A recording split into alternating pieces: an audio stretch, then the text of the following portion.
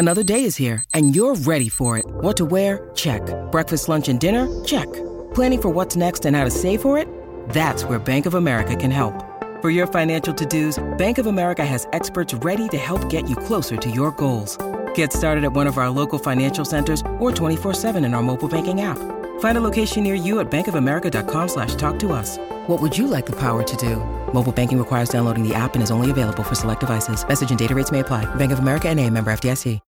When you need mealtime inspiration, it's worth shopping Kroger, where you'll find over 30,000 mouth-watering choices that excite your inner foodie. And no matter what tasty choice you make, you'll enjoy our everyday low prices, plus extra ways to save, like digital coupons worth over $600 each week. You can also save up to $1 off per gallon at the pump with fuel points. More savings and more inspiring flavors make shopping Kroger worth it every time. Kroger, fresh for everyone. Fuel restrictions apply. Hey everybody, this is Hollywood from the Gorgeous Ladies of Wrestling, and you better be watching Stu's Wrestling Podcast, because if you don't, I know where you park your car.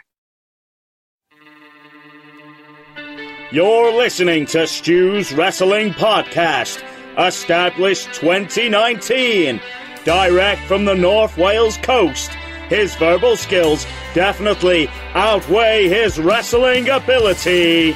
It's time for British Wrestling's sharp shooter, your host, Stu Palmer.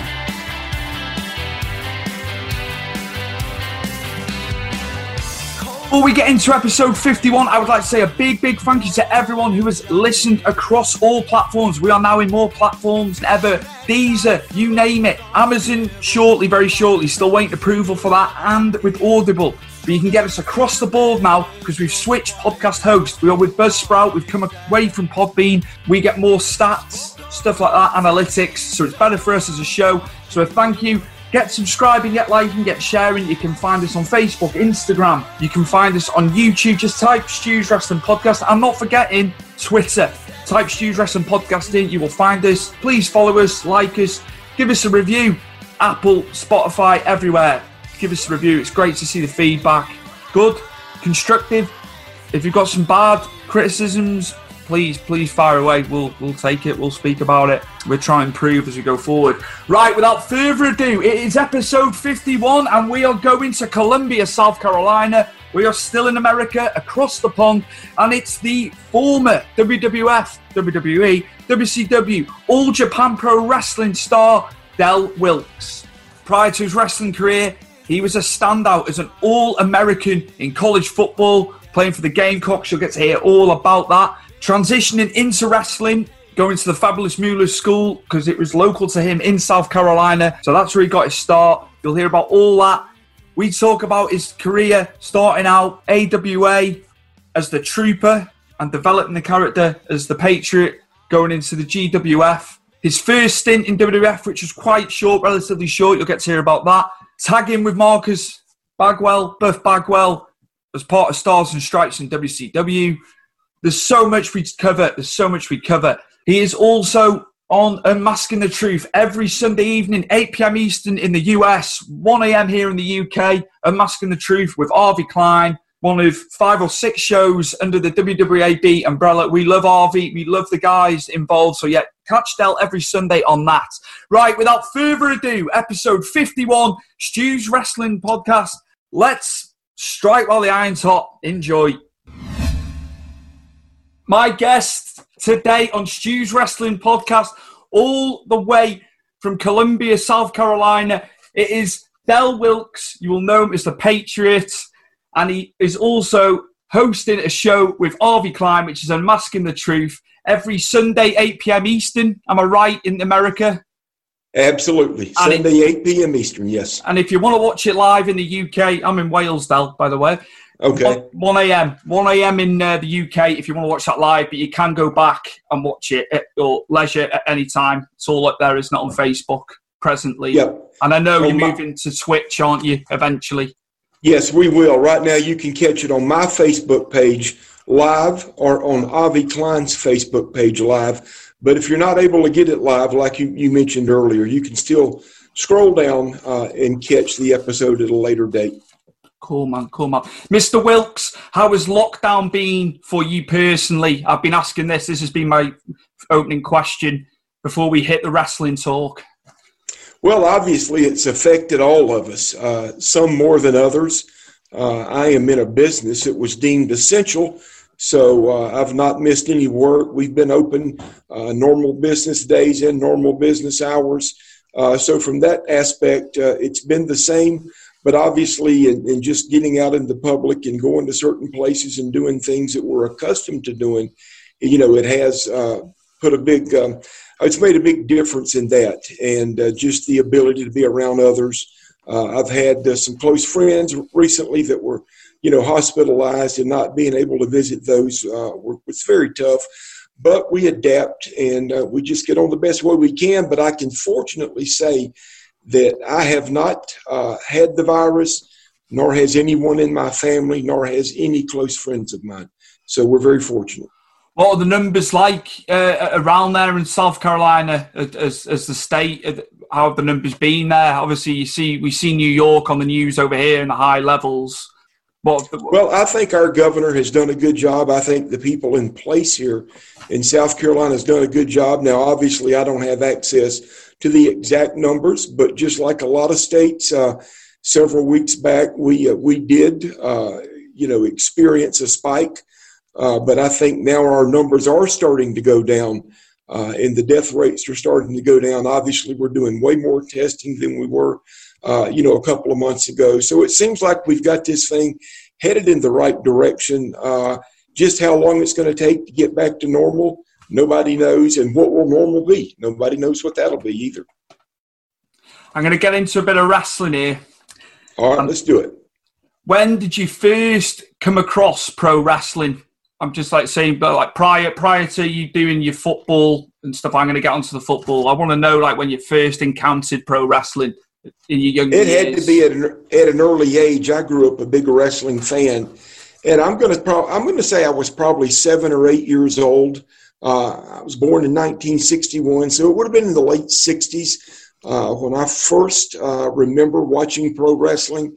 My mom and dad would let me watch it every Saturday morning here in South Carolina. We got Mid-Atlantic Championship Wrestling with Bob Caudle doing the TV. And then we could also get on Saturday nights Florida Championship Wrestling. And I think he came on at 11 or 11:30 at night, of course, hosted by Gordon Soley, the great Gordon Soley. And I attended my first live event in 1971 at a venue here in my hometown called the Township Auditorium. And it's a pretty iconic building for pro wrestling throughout the years.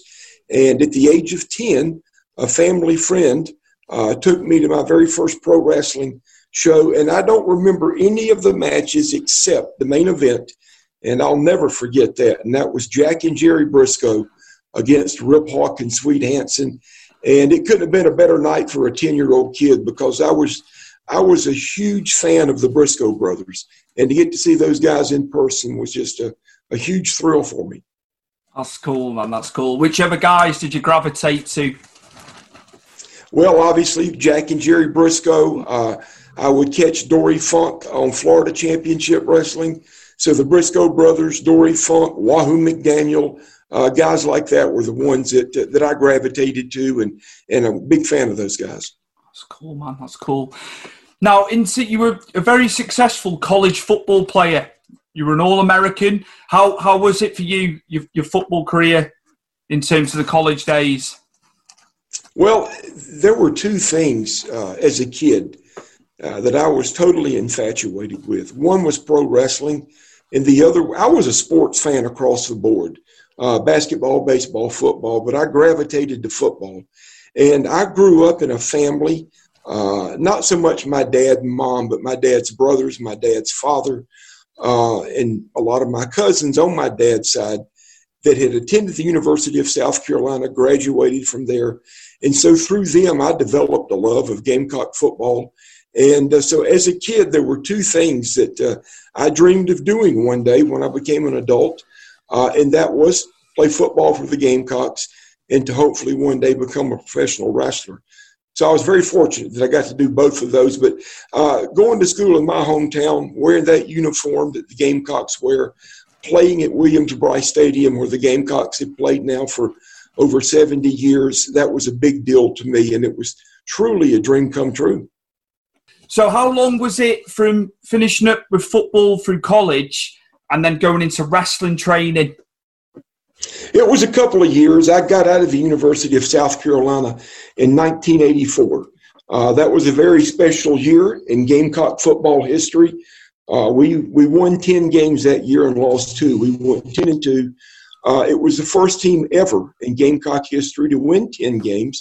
And we had a chance late in the season to play for a national championship, but we got beat late in the season, which cost us that.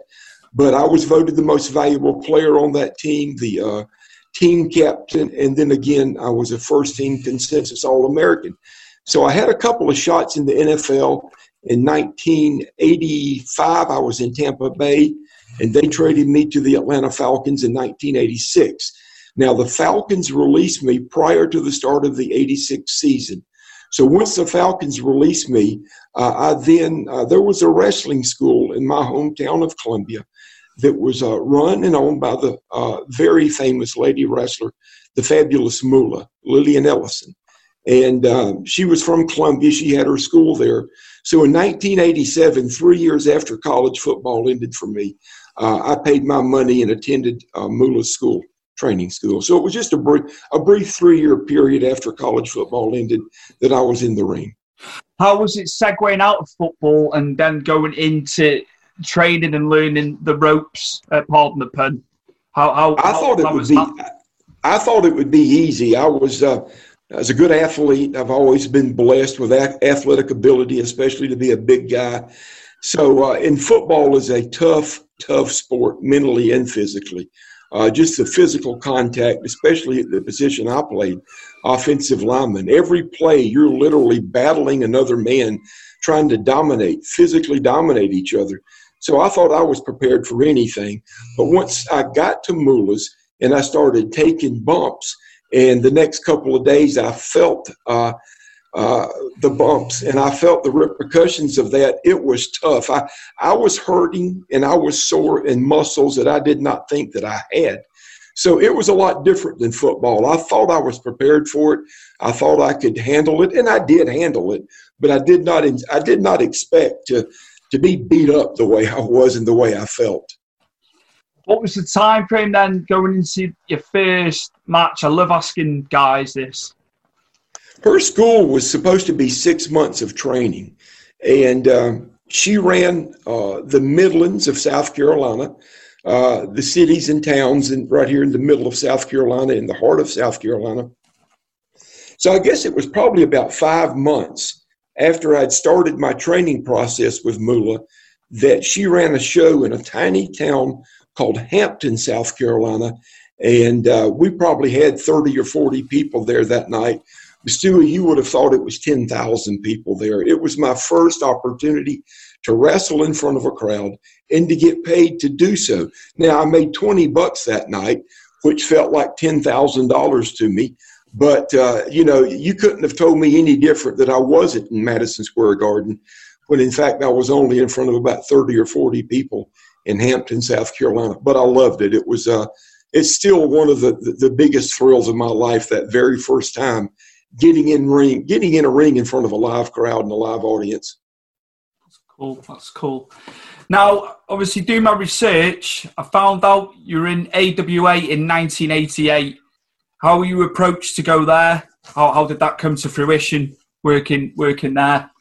Well, I'll go back to Moolah and the fact that she ran shows here in South Carolina, and she brought in Wahoo McDaniels on one of those shows. Now, Wahoo was in Minneapolis at the time, working for Vern Gagne and Greg Gagne in the AWA. He was still active in the ring, but he was doing a lot of booking as well and talent research and things like that. And he had a permanent home in Charlotte. So the AWA had a several-week break where they weren't going to be running any shows. So Wahoo came to his home in Charlotte and was there for a few weeks. And so Moolah booked him on one of our shows. And so when he came and worked that show that night, he just immediately took a liking to me. We had an immediate bond, an immediate friendship. And I'm sure a lot of it had to do with both of our football background. Wahoo was also a tremendous college football player and also a tremendous NFL football player. So we hit it off rather quick. And he told me that night, he said, I'm going to be heading back up to Minneapolis pretty soon. And he said, I'm going to make Vern Gagne aware of you and make Greg aware of you. And he said, don't be surprised if you get a call in a few weeks. And they're probably going to be bringing you up to see you in person and to get you in a ring in person and to, see some matches. And he said, so, don't be surprised if you hear from Vern soon. And he was right. It was just a matter of a few weeks that I got the call from Vern. And they wanted me to come to Minneapolis. And so I did, and I went up with a buddy of mine that I broke into the business with there at Moolah School. And we were up there maybe for a couple of months, and business was real slow at that time for the AWA. It was just basically a TV company and basically just doing TV tapings for ESPN, which they were on ESPN 5 days a week, Monday through Friday, from 4 to 5 o'clock Eastern time here in the States. So we were up there a couple of months, and there was no reason for us to continue to stay up there. Business was just not happening. So I came back down south and then went to Mid-South and worked for Lawler and Jerry Jarrett there in Mid-South for a little while. I was there. Brian Lee was there. Sid Vicious was there. Scott Steiner was there. Mark, who would later become The Undertaker, was there. So there was a lot of good young talent there working at Mid-South at that time. And so I was there for a couple of months. And then by this time, the AWA had picked up. Business was picking up a little bit. So I went back to the AWA for the second time. And that was when I started working as a trooper. Just to go back to Mid-South there, that was a plethora of guys. When you think a few years later down the track, could you have foreseen those guys getting to the level they got to at that time when you were in Mid-South for those couple of months? Well, it was obvious those guys had talent. It was obviously we were all in the infancy of our career, but still I think talent shines through no matter at what point in time in the career. You can easily spot guys with potential, guys that have the ability to get better, to groom themselves. And so it was a lot of fun. We weren't making any money. We worked Memphis on Monday nights, Louisville, Kentucky on Tuesday nights. We were in Evansville, Indiana on Wednesday nights, and then a couple of spot shows on Thursday, Friday, and then Nashville on Saturday, and then Sundays off, and then back to Memphis on Mondays. So we did an awful lot of driving. The biggest payday was Monday nights in Memphis. That paid $50. Louisville, Kentucky paid $40, and Evansville, Indiana paid $25. So we certainly weren't doing it for the money, Stewie. We were doing it because we loved it, and we were wanting to build a career. Absolutely, absolutely. I'm going to obviously go back in. You stated about the police gimmick as the trooper. Did you have a bit of control creatively coming up with that gimmick, or was that given to you by the powers that be and the office? It's sort of a funny story on that. Moolah School was basically geared for girls. There had been a lot of very famous and successful lady wrestlers that had come through her school. There had never been any guys that had gone through her school that had ever had really what you would call a career. I was the first one and the only one. Now, there were local guys that she had there that would help train me and my buddy that I broke into the business with. And they were guys that had 9-to-5 jobs, but on the weekend would work those shows that Moolah would have here locally throughout the Midlands of South Carolina. She would send those guys up to TV tapings for the WWF occasionally, and they were used as enhancement talent, to go out and put a superstar over in 2 or 3 minutes. So they really didn't have much more experience or knowledge than I did. But they taught me enough, I guess. They taught me the very basics on how to grab a headlock, how to take a bump, how to take a backdrop, how to throw a punch, and things like that. And so it was very limited training, but it was at least a little bit training nonetheless. And And the reason I was telling you about the guys that helped train me, one of the guys, his 9-to-5 job, he was a deputy sheriff in a local county. He worked for the sheriff's department in Orangeburg County, South Carolina. And when he worked the shows for Moolah on the weekends, he basically wore his cop uniform to the ring, and he called himself the Super Enforcer. And he was just an extension, his character was, of what he did for a living. So I'm in Minneapolis for a couple of weeks, and he calls me up one day and asked me, he said, if I send you a videotape of some of my highlights and some of my matches, would you pass it on to Vern Gagne, on to Greg Gagne in Wahoo, and just see what they think and see if they think I've got potential? I said, absolutely. So he mailed me the tape, and I got it in about 10 days, and I gave it to Wahoo. And just a few days later, I got a call from Vern. No, actually, it was Greg Gagne. And he said, hey, we need you to come over to the office. Dad and I, along with Wahoo, want to talk to you about something. So when I got there that afternoon, they brought up the tape that I had given to them that my buddy sent me. They said, we don't think that guy has a chance in this business. We're not interested in him. He's not very good, but we like the gimmick and we like the character. And we think because of your look, because of your Southern way of speaking, your Southern drawl, your Southern dialect, we think you would make a good policeman, a highway patrolman, a state trooper. And so then that's how they came up with it. They shortened the state trooper down to the trooper, and it was their idea that was passed on to me by a guy that was just wanting me to help him out. Cool. I read, obviously, reading up, you were tagging quite a lot there. How was it tagging with Paul Diamond? Or were you happy tagging, or did you want to be doing singles? How was it for you? I was doing both. They had me in a program with Larry Zbyszko, who was the AWA champ at the time, and he and I had a series of matches, and several times come within an eyelash of beating Larry for the belt. But also obviously doing a lot of tag matches. I'd done stuff with Brad Ringens, Paul Diamond, and then later DJ Peterson. But they had some good tag teams there at the time. So tag team wrestling has always been fun. You've got 5 guys in the ring counting the referee. So you can create a lot of action, a lot of distractions in tag team wrestling. And it was fun. And they eventually put the tag team belts on myself and DJ Peterson. As a matter of fact, we were the last in the history of the company. We were the last AWA tag team champions, DJ Peterson and the Trooper. Who were you tearing it up with when you were champions?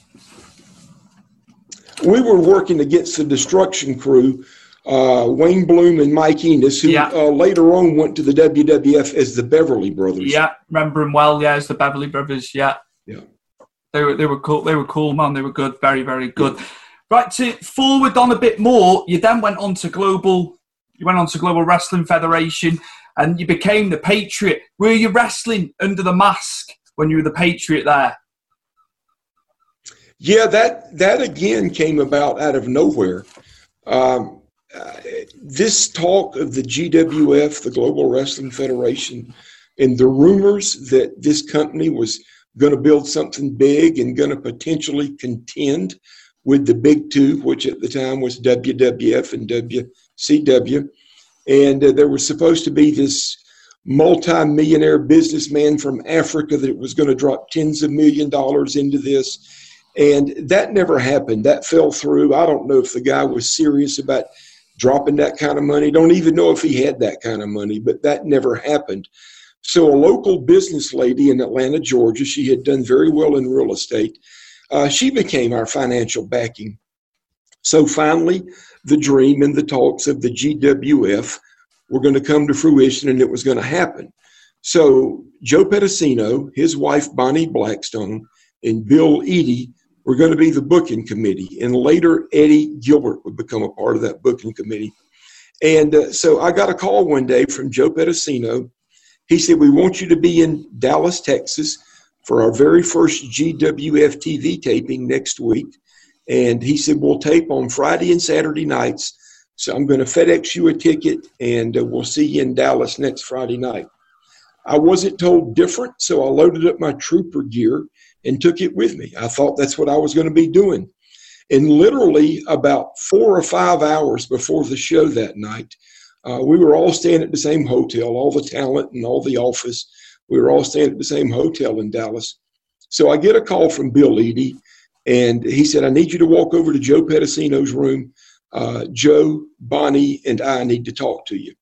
Now, I want to take you and your fans back. This was in either 90 or 91, when our military here in the United States had gone into Kuwait to liberate Kuwait because Saddam Hussein had taken his military and occupied Kuwait. So the United States military went in to liberate Kuwait and did so very quickly. And it wasn't much of a war. It was over before you knew it. But because of that war, patriotism in America was really at a high point. They were still very much behind the war effort and behind President Bush for what he did and what he was doing. So I walk over to Joe's room and I sit down with Bill Eadie and Joe and Bonnie Blackstone. And they said, look, because of the level of patriotism right now in this country, we think it would be a good time for a patriotic wrestling character.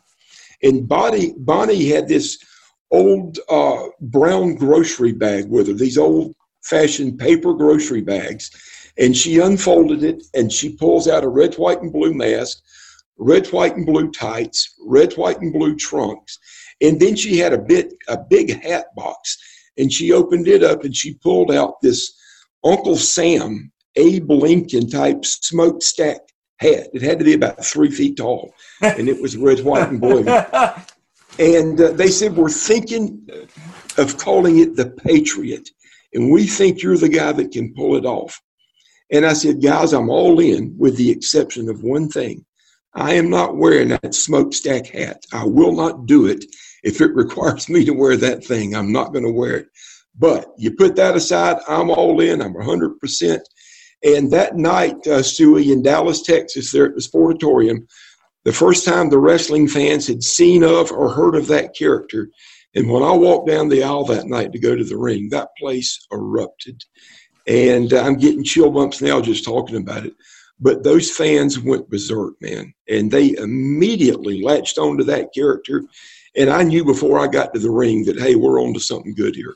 This is something that's really going to take my career to the next level, and it did. We can only imagine as fans how it feels for the guy, the performer, that when you have that eruption. We just, we go in the arenas, don't we, as fans? We hear, but how is it? How was it getting that reception right off the bat? It's unbelievable. It's really hard to describe if you've never experienced it, but to hear, a few thousand people chanting your name, they're pounding their feet, they're clapping their hands, and they're doing it in unison. It's almost in the same cadence, and it's an unbelievable feeling. And it's something that not even a drug can give you. It's the kind of high that you can't get from any drug. It's unbelievable. It's just a wonderful experience. Who did you enjoy wrestling at Global? I did. We had a great mixture of established veterans. You had guys like Stan Lane and Bill Eadie and the guy Al Perez that I was wrestling. Mm-hmm. So you had a good balance of veterans, guys that were stars, established stars. And then you had the younger guys like myself, Marcus Bagwell, who was working as the Handsome Stranger, the Lightning Kid, Sean Waltman, the Harlem Heat eventually came through there. So it was a good mixture of young talent and established talent. And they had a good concept. They really did.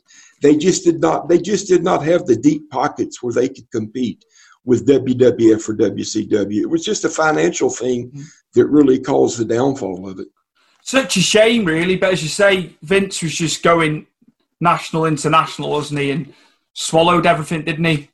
Yeah, he did. And had we had deeper pockets and more money behind us, who knows what could have happened. But when you're trying to compete with Vince and with WCW, and you're dealing with limited funds. It's eventually going to catch up and be your death knell. You had your first foray into WWF, and I didn't know you'd gone to WWF in 91, 92. How was that at that point of your career, getting to WWF for that time frame?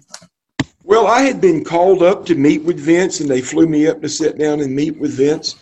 And we had a discussion. Now, I had a deal in Japan at the time that I did not want to walk away from with All Japan. And so they called me back. I was in between tours of Japan, and Rick Martel had gotten injured and was going to be off the road for, an unspecified amount of time. They weren't sure how long it was going to be. So they brought me up, and I filled in for him. And I was out on the road with him for a few months, I guess, before I went back to Japan for the next upcoming tour. But I had the opportunity to go to work full-time there at that time. But I'll be perfectly honest with you, I had a great deal in Japan at the time, and I did not want to give that up. I didn't want to walk out on it, because back then, even more so than now, anybody that was into business back then will tell you that if you were working for either Baba or Inoki, then you were doing something special. That was a feather in your cap to be working for either one of those promotions, All Japan or New Japan, full time. And I had that opportunity, and I just didn't want to mess it up. So I could have went to work for Vince full time then, but I chose not to. I was going to ask about All Japan, that's what I was going to go into. How did All Japan differ?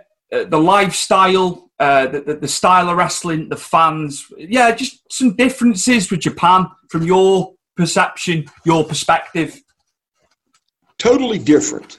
The first time I went, and I've told this story for years now, I went the first time, I think in maybe 1980, 89 or 1990, but I was still doing the Trooper character.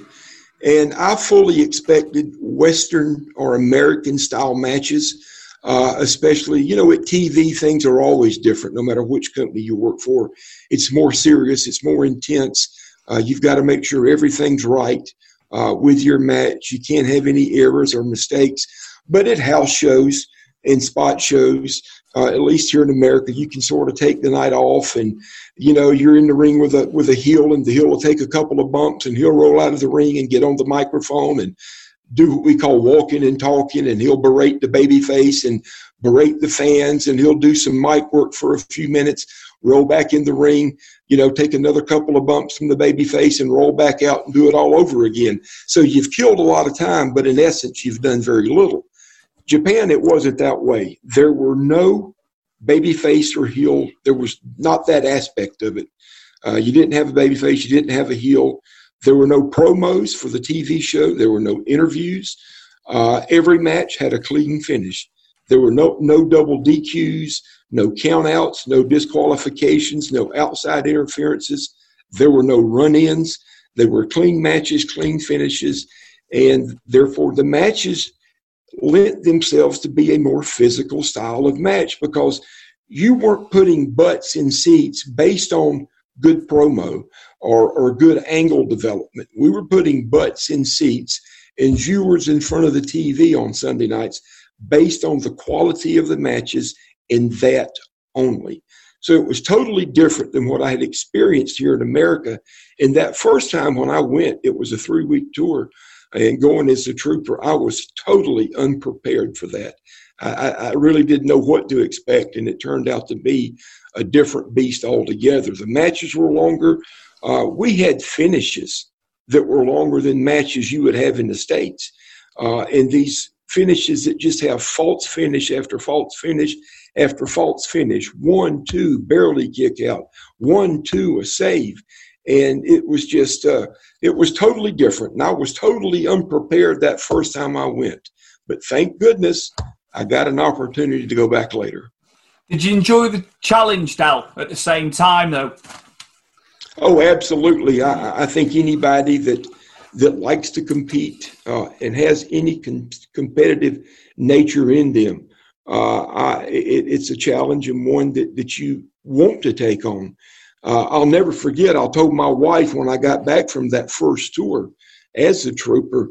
I got back after 3 weeks, and I said, well, I have done my one and only tour I'll ever do for Mr. Baba. And she said, well, why do you say that? And I said, and I had some of the tapes that one of my buddies over there that lives in Japan, he would tape the TV shows that were played during those tours, and he would give them to us to take home at the end of the tour. And so I plugged those tapes in, and we watched some of the matches, and she said, yeah, you're right. You were horrible. You stunk. And so I thought I'd never go back. But just a couple of years later, I was now doing the Patriot character. I just had more experience, Dewey. I just had more ring time under my belt. And anything that you do, the longer you do it, the more you do it, the more experience you have, the better you get. So Mr. Baba reached out to me in, I think, the spring of 1992 about coming back as the Patriot this time. And that was the one that led me to working full time for Mr. Baba. How was the language barrier in Japan for you? It could be difficult. The Japanese guys, some of them, had knew English better than others. But you could communicate enough to put a match together. To put a finish together. The most important thing about all matches are the finishes, and the finishes were so important over there. But with the help of there were a couple of the referees in Japan that could speak good English, the Japanese guys, and Kobashi could speak pretty good English. And so through the help of those guys and some of the other office guys, even the Japanese wrestlers that didn't know that much that much English, and those of us that were from America that didn't know that much Japanese, we were still able to communicate enough to put matches together. Now, it's a place I want to go to, and because you've gone to Japan, I'm going to ask it. It could be a yes or a no. Did you go to Ribera Steakhouse? Absolutely. It was a rite of passage. You had to go. And you talk about, I told you that first tour, how unprepared I was for what I would encounter as far as the matches and the style of matches. Well, since I'd been in the career, been in the business, and even before I'd been in the business, in the wrestling magazines, you would see pictures of guys in Japan with their Ribera Steakhouse jacket on. That was a big badge to be able to have a Ribera Steakhouse jacket. And so I couldn't wait to get to the restaurant to eat a steak and to listen to some Elvis Presley. The guy was a big Elvis fan that owned it, and get my jacket. But what blew me away, man, is when I got there is how small it was. It was one counter with about 8 stools around the counter, and that was it. It was tiny. It was minute. And you couldn't get many people in there. But still, I was able to get in there, eat a steak, listen to some Elvis, and claim my jacket. So I had made it. I had arrived. It's that age-old question that we all ponder. Is wrestling fixed?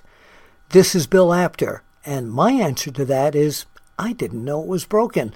So many of you know me from my days back at the classic wrestling magazines, and a lot of you from OneWrestling.com and OneWrestlingVideo.com.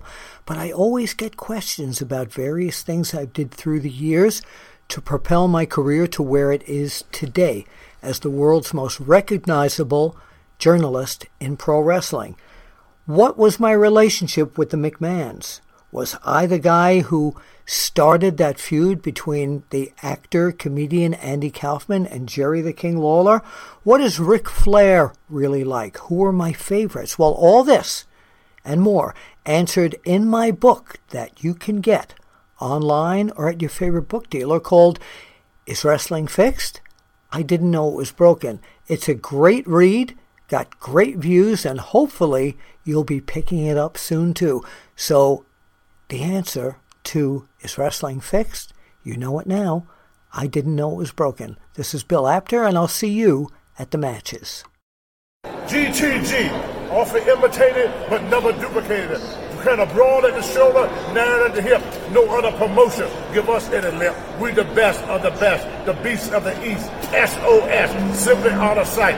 GTG. When he said, good times guaranteed. How were you approached to come into WCW then? Obviously, I want to talk about Stars and Stripes with Marcus Bagwell, but yeah, how were you approached? How did that come to fruition with WCW?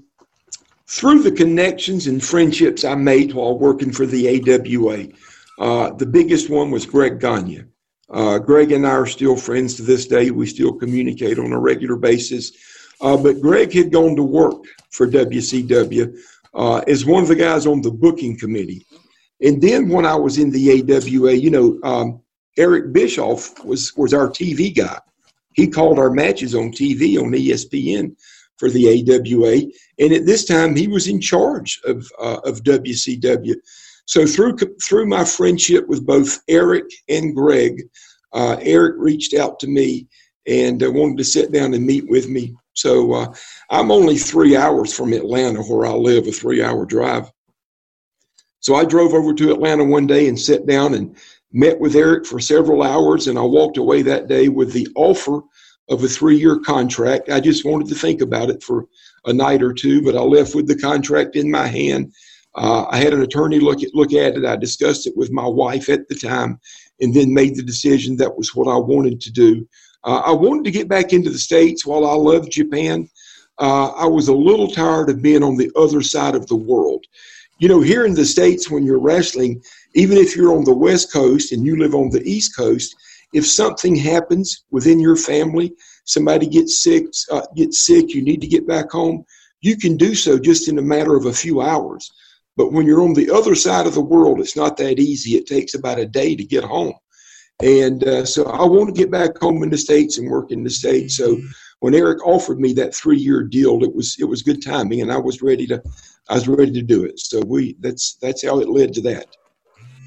How were the matches with Paul Orndorff and Paul Roma?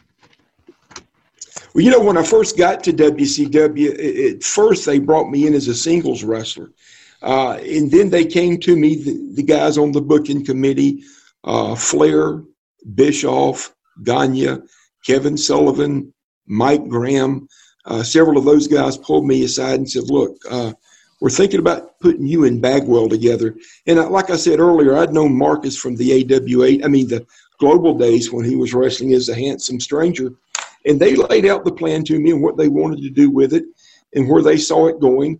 And at that time, WCW was full of good tag teams. The Nasty Boys, Pretty Wonderful, Paul Roma, Paul Orndorff, Harlem Heat, Buckhouse Bunk, and Dick Slater. So you had a series of good tag teams there. So we knew we could have a lot of good matches and that belt could be rotated around amongst those tag teams. So I was all for it, and glad we did it. We had a good run there, Marcus and I did. We were tag team champs twice, and I loved working with Roma and Orndorff. Paul and I were good friends. We thought a lot alike outside of the ring. We had a lot in common. Roma was a great worker, a good athlete. So we had a lot of good matches with those guys and very proud of what we did with them.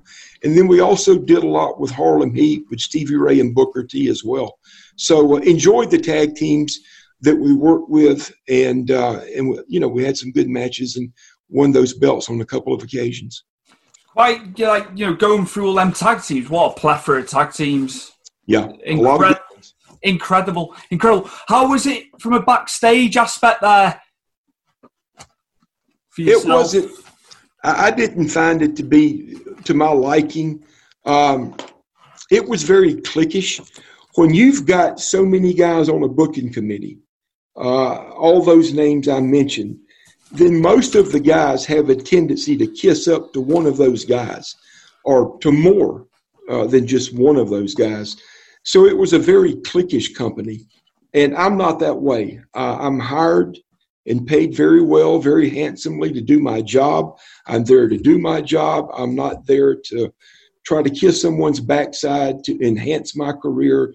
If what I do in the ring cannot enhance my career, I have no intentions of, snuggling up next to somebody to befriend somebody to further my career. I'm just not that way. I was there to do what I was paid to do, pick up my bags, leave, check into the hotel room, hit the road the next day, go to the building the next night, and do it all over again. So it turned into a very cliquish organization, a very cliquish company, and it just wasn't very fun. As a matter of fact, I've got to say it was probably one of the more miserable times in my life. I signed a 3-year deal there, and the first year went pretty good. But about that time is when they scored the big coup by bringing in Hogan away from the WWF. And they also brought in Beefcake and Randy Savage and Duggan. So they were bringing in a lot of big-name guys that were coming off that WWF roster. And all of a sudden, the focus of the company became Hulk Hogan and Hulk Hogan's buddies. Now, I can understand the focus on Hogan. That was the biggest name in the industry at that time. That was a big deal for them to sign him away from the WWF. But you can't run your company just on one guy. And you've got to have everything else around it that supports that. But if you weren't a friend of Hogan's, if you weren't a buddy of Hogan's, or if you didn't kiss Hogan's backside, then you really weren't figured into anything. And so it became apparently clear that Marcus and I were they had no plans. They had no plans with Pretty Wonderful or Harlem Heat. It just became all about Hogan and his pals. And so I was very, very, very unhappy. And Baba had reached out to me about coming back. And I met with Bischoff one day. And I just said, look, dude, I want out of here. I'm not happy. You're not doing anything with me. You're not going to do anything with me. I'm not a part of that circle of friends of Hulk Hogan.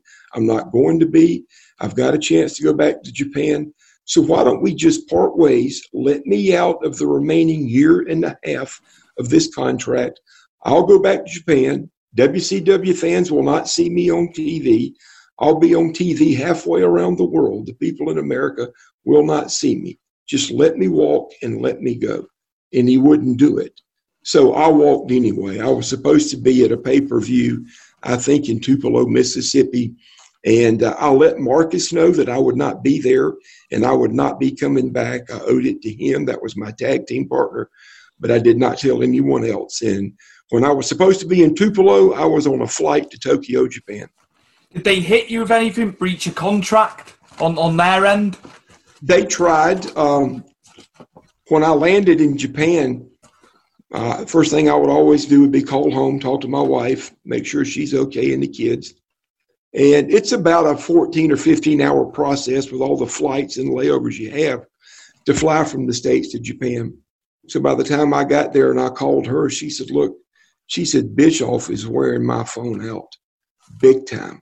She said he's left threatening messages.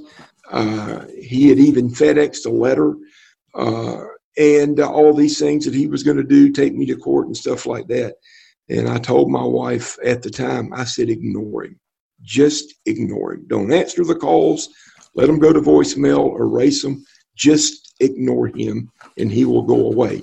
He sent Baba a letter as well while I was on that tour. And Baba approached me about it. And I told Baba the same thing. I said, Mr. Baba, I said, ignore him. He'll go away. And sure enough, he did. He eventually did. I didn't mean enough to him at that time for him to pursue me and take any legal action against me. And I knew he would do it. I'd like to talk about you teaming with Kenta Kobashi, obviously one of the Japanese legends, highly regarded. How was that? Obviously, you went back to All Japan, so I think, I'll ask you about Kenta and how that was for you personally. It was great. The first time I went, it was obvious that Kobashi was up and coming. And Mr. Baba did not do things fast. He did not do things quick. He did not rush anything. He took his time in developing talent and moving that talent up the roster. And it was obvious that Kobashi would eventually get to the top of that roster with Misawa and Kawada and Taue. But he was the youngest of those four. And it was obvious, too, through the eyes of Mr. Baba, that he had somebody in me that he could push as well and sort of bring Kobashi and I up through the ranks together. So that first time I worked with him, we had a lot of matches against each other. We had a couple of 45-minute Broadways, and it was a pleasure working with the guy, whether I was working with him as my tag team partner or working against him in the ring. It was fun. We never had a bad match. There was never a misstep. he had tremendous enthusiasm, tremendous passion, tremendous will, the desire to want to learn, to get better. And I've never, ever, he's at the top of my list when people ask me to rank who I think are the greatest wrestlers ever. I always start with Kobashi. Now, he may not be first on everybody's list, but he's first on my list. I'm glad I've asked you that. Yeah. Glad I put that to us. That's nice. Nice. High praise indeed for him. High praise indeed. Right, on to WWF now. I'll segue into WWF. 1997.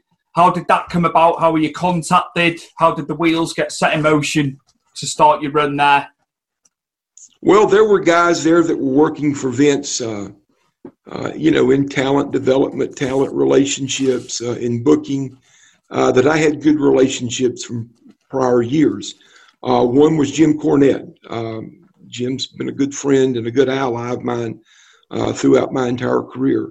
And Bruce Pritchard. Bruce had come to Global and worked in Global for a little while, and I got to know Bruce through that. And then, of course, through JR. I'd become friends with JR, throughout the years. So Vince, was getting hit from all sides by JR and Bruce and Cornette about the need to sit down and talk to me, to bring me back up and to see if we could work something out. So they reached out to me, and I flew up and met with Vince, and we talked for several hours, just like I did with Bischoff. And he asked me my opinion on certain things and where I saw myself going, and he laid out some of the ideas he had for me. And so I walked away from there that day with the offer of a 3-year deal. Now, the one area, and I'm not going to say we disagreed because it was a respectful differing of opinions. Vince did not think that the WWE, or it was still WWF, that the WWF fan base in 1997 in the late 90s would accept a masked wrestler and attach themselves to that character. He just thought the wrestling fans had become smarter than that, and they just wouldn't buy into it. And my argument with him, or the points that I presented to him, were, well, Vince, everywhere I've worked, whether it was Global, WCW, or the 2 times I've worked for Mr. Baba in All Japan, that character is very easily latched on to the fan base. And it's been a very popular character with the fan base. So I don't think your audience or the WWF audience would be any different. And he just saw it differently. But the thing that he was, and that's what makes Vince such a good businessman, the thing that he was willing to do was to see how it worked out and how it played out. And so I was one of the few guys, if you think about the way Vince does business, I was one of the few guys that went in there with my own character, my own gimmick that had already been developed, that had been over in other companies and other places around the world where I worked, and was able to keep that character and that gimmick, and Vince not have control over it or copyright over it. So he said, let's roll with it and we'll see how it goes.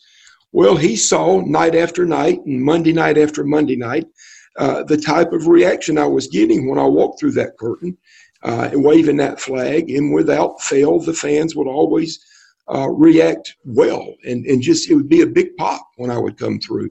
So he saw that it was working. So that's when he approached me about working with Bret, and Bret had just turned babyface, or he was in the midst of that. He was in the midst of that turning from babyface to heel. He was in the midst of that heel turn, and it just felt like a glove with what Bret was wanting to do with his character, to now put the boots to the American wrestling fan base and say negative things about them and negative things about America. And then here comes the Patriot in waving that red, white, and blue flag, and it was just a natural fit and was just an angle and a program that worked well, very well. And I love Bret Hart. As I said to you, off camera, he's still my favourite. Met him once. He's a pro's pro, man. He is a pro's pro. Met him once, Del. Couldn't string a sentence together when I met him. I don't normally struggle. I've always got a lot to say, but I just couldn't because I've idolised the guy from a kid. But yet the programme of you, because it kind of, I wanted you to do well too. As a fan, I got behind you, even though you were facing my guy. I bought into it absolutely, hook, line, and sinker. So yeah, it was nice for us fans in the UK to see it. I tell you what made it an interesting thing is I experienced something I had never experienced before. And we were working, all over America night after night. Brett and I were working together, either main event or semi-main event. And then we were out on the West Coast. We had worked up through our way from Southern California up to Northern California. And then we'd gone into Seattle and worked. And the night after, we worked Seattle this particular night. And the next day we went up to Portland, and then we took a ferry that took us up through the west coast of Canada. So one night we're working in the States. The very next night we're on the west coast of Canada, working our way across to the eastern side of Canada.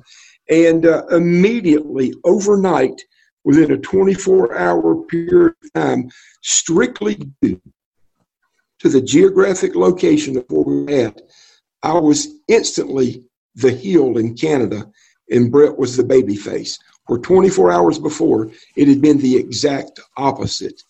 And it was an interesting dynamic to just now all of a sudden the Patriot, this flag-waving patriotic American, is now the heel that's getting booed out of the building, and Brett's the rock star that gets this huge pop. And it worked. It was a wonderful thing to see and a wonderful thing to experience. How good was he? I'd say on a personal level, and obviously from a wrestling standpoint, how good was Brett in your estimation? One of the best ever. And I tell you what made it easy about working with Brett. He's a pro. He does things the right way. I've never, in any moment in my life, when I stepped into a ring, did I want to do anything lighthearted. I wasn't in the ring to make people laugh. To do a comedy spot. I wanted serious matches that were believable, that looked intense, and Brett was the exact same way. It was literally like working with the guys in Japan. There were serious matches, good finishes, a lot of false finishes, and it was intense. Brett worked a little snug. I was used to that. I'd worked in Japan all those years with Hansen and Gordy and Williams and the four pillars of all Japan, and it was snug there. So I was perfectly fine with it. I wanted it to look as believable as possible, and so did Brett. And I think we were both able to accomplish that. And I'll give you an example, man, of how beloved he was in Canada. During this process of working our way across Canada, I don't remember which city we were in. I wish I could, but I don't.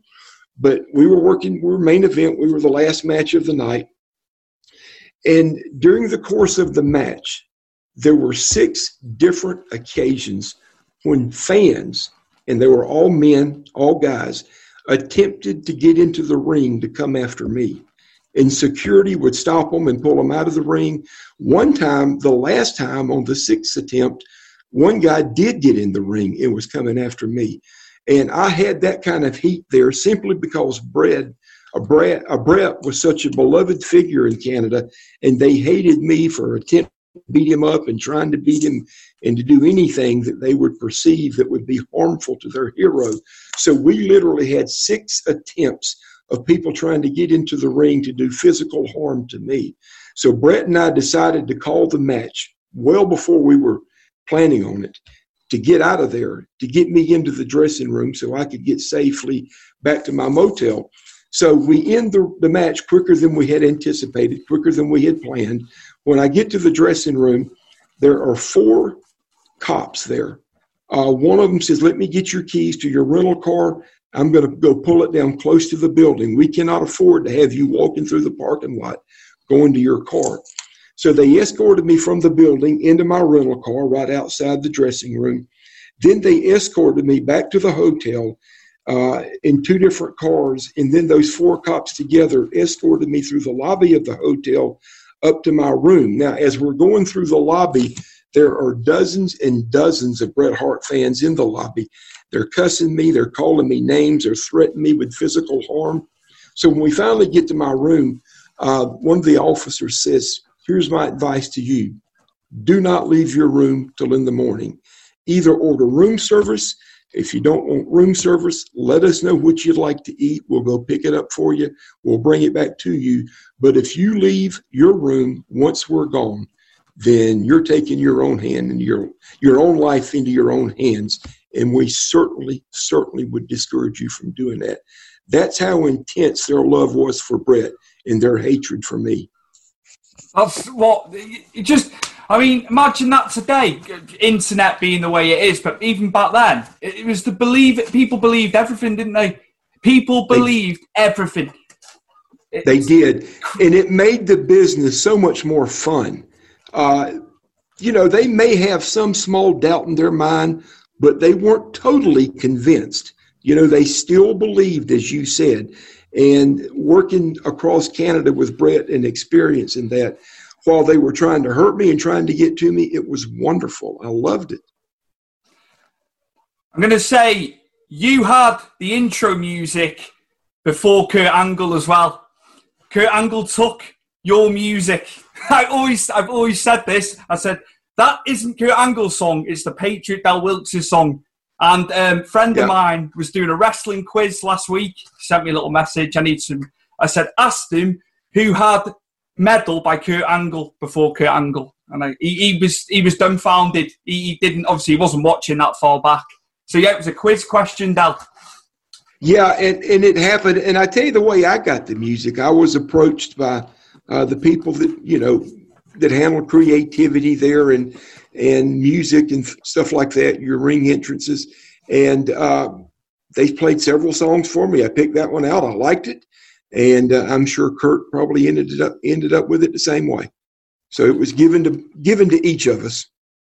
That's incredible, man. It's incredible. I still love the song to this day as well. Brilliant. Superb. Del, obviously your career was cut short with an injury, torn triceps. Can you tell the listeners and viewers a bit more about your personal experience with the injury? Yeah, when I got to the WWF, I was damaged goods. I knew I did not have a lot left in me. I signed a 3-year contract, but there was nothing in me that led me to believe I would be able to complete that 3 years. I felt like whatever I get out of this will be gravy. It's a lot of money that I'm getting paid. I'm going to get as much of it as I can, but I had no illusions about finishing out those 3 years. And I had several severe injuries in Japan, a knee, a tricep, and they were ongoing. They were getting worse. I'd had a bunch of surgeries. And finally, my body just couldn't take it anymore. And I was no longer able to go. But when you're dealing with those types of injuries and you're trying to continue to wrestle or you're trying to get back into the ring after surgery, pain medication becomes a big part of what you're doing simply to kill the pain. You're paid a lot of money to do what we do. And so if a couple of Percocets can kill the pain long enough for me to go out and get through a 20-minute match, then a couple of Percocets it will be. Unfortunately, after doing that long enough, it becomes an addiction and it becomes a major issue. And I remember the very first night I ever took a couple of Percocets, Kurt Hennig gave them to me. He said, take a couple of these before your match, a couple before you go to bed, and you'll feel a lot better. And I did. Now, fast forward 5 years down the road, those 2 that Kurt had given me to take before match and 2 the next morning had turned into about 120 a day. Wow. I was taking 20 at a time. Wow. And so I was in the throes of a deep, deep, bad addiction. I was a junkie. And I couldn't get off of them. It's a very physically addictive drug. Any opiate-based drug is. It's no different than heroin. Your body becomes physically dependent on it. And so now I was just a full-fledged drug addict, and eventually these injuries ended my career. But the injuries, the pain didn't go away. So I continued just spiraling out of control with the continued increase of the amount of drugs I was taking. When you take into consideration the 100 to 120 Percocets I was taking a day, along with the sleeping pills, the muscle relaxers at night, the Xanax, the Valium at night, I was taking over 200 pills a day. And I'm fortunate that I'm here alive to be able to talk about it and tell the story. I did ask you earlier, prior to the interview as well, because I wanted to ask about your addictions and stuff, and you said you would talk about it. It's just respectful. I'm respectful. I wanted to ask prior, but thank you for sharing that. Thank you for sharing that. That's honest and open. I appreciate it. Thank you, Del. Thank you for that, man. What did you do after wrestling then? What came after wrestling? For several years, nothing. I did about a year in prison because of my addiction, which led to me forging prescriptions. That's a felony in the United States. And so I did almost a year in prison, and then I spent the next year and a half getting surgeries and recovering from those surgeries and trying to get better, get clean, stay clean. So for the last 15 years now, I've been in the automotive industry. And I'm at a Nissan dealership here in my hometown of Columbia, and I'm in sales, and it's been a wonderful second career for me. That's cool. My wife's got a Nissan, by the way, here in the UK. Great vehicles. She's got a Pulsar. I don't know if they do them in America, the Pulsar. That model. They don't. Right. Okay. Right. Right. I want to talk to you about a documentary that came out in 2015. Okay. Yeah, we did a documentary. I had a guy named Michael Elliott approach me about 5 years ago. He's done several documentaries. He had done one on the Nikita Koloff. He had done one on the Rock and Roll Express, Harley Race. He had done one on Ivan Koloff, and done a great job.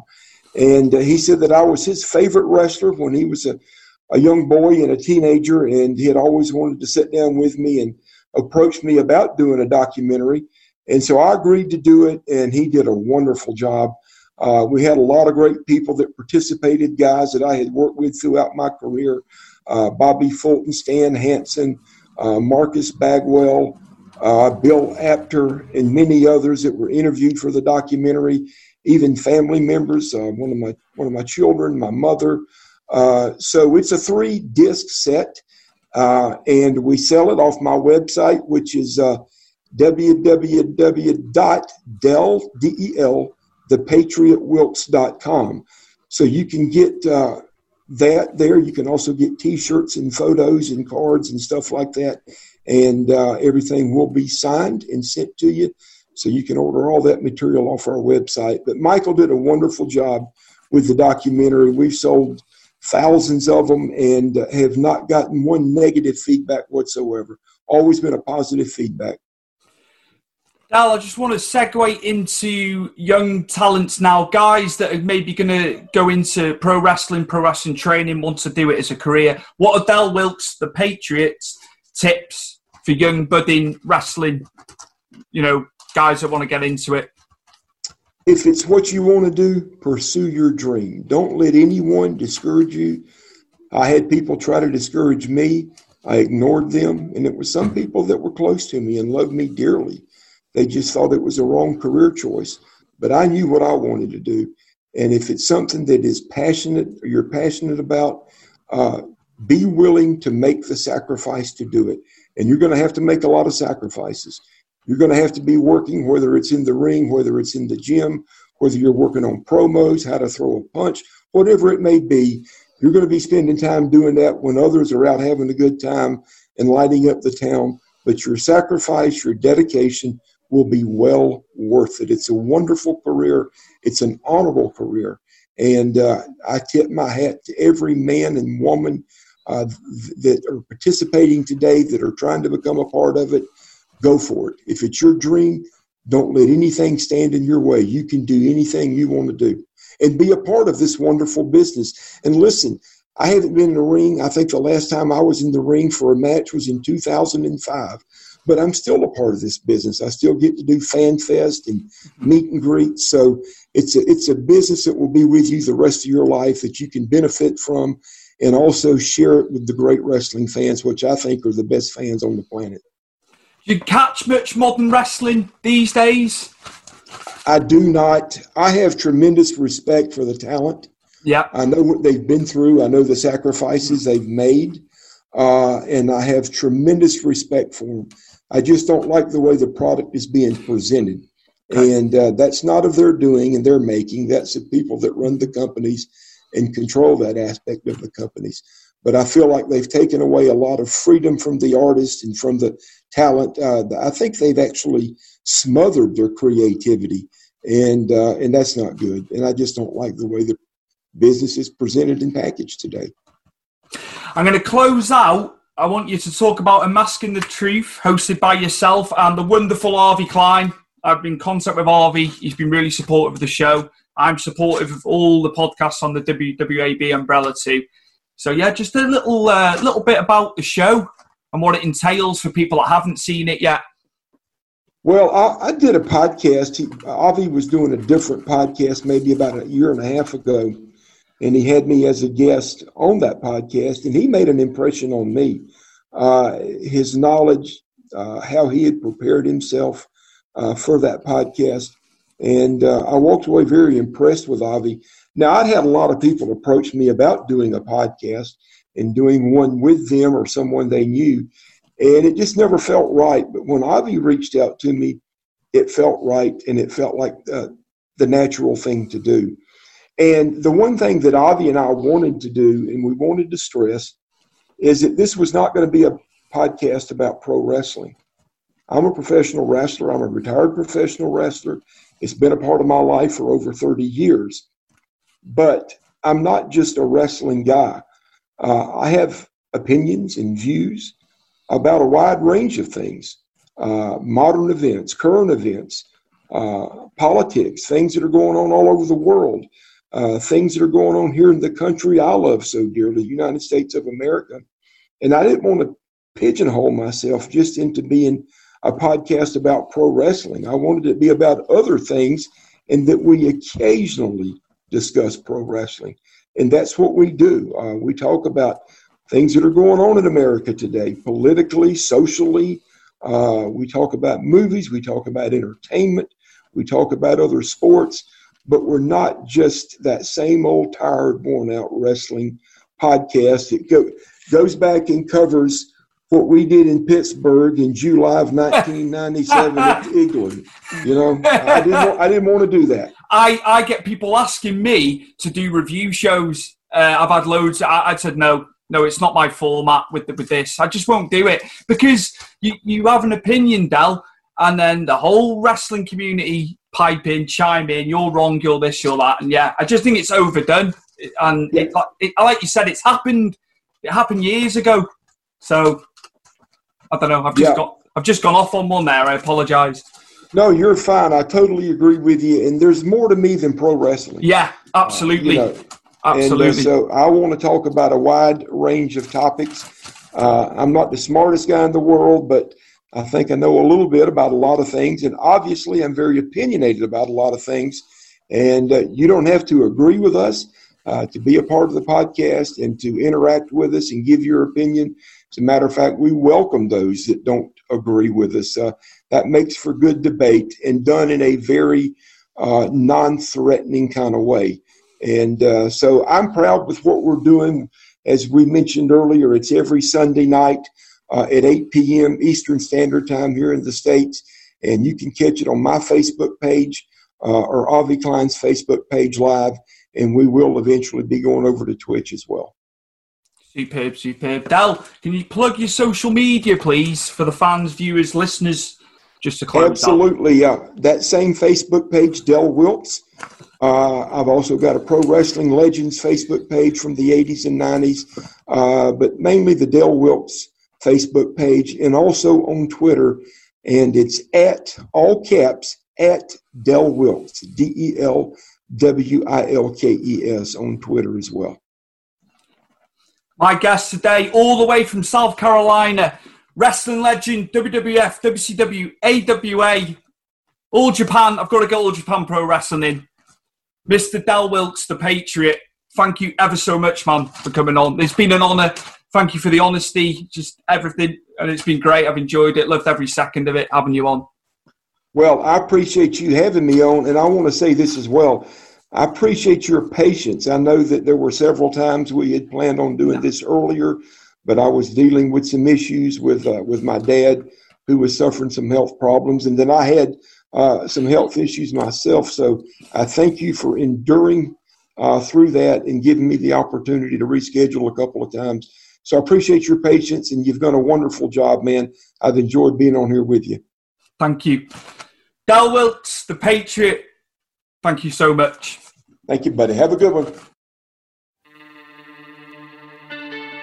This week's intro and outro for the show is the Zangwills, New Heights. You can check them out across all streaming platforms. You name it, they're on there, all their tracks. Give them a follow, give them a listen. Great band.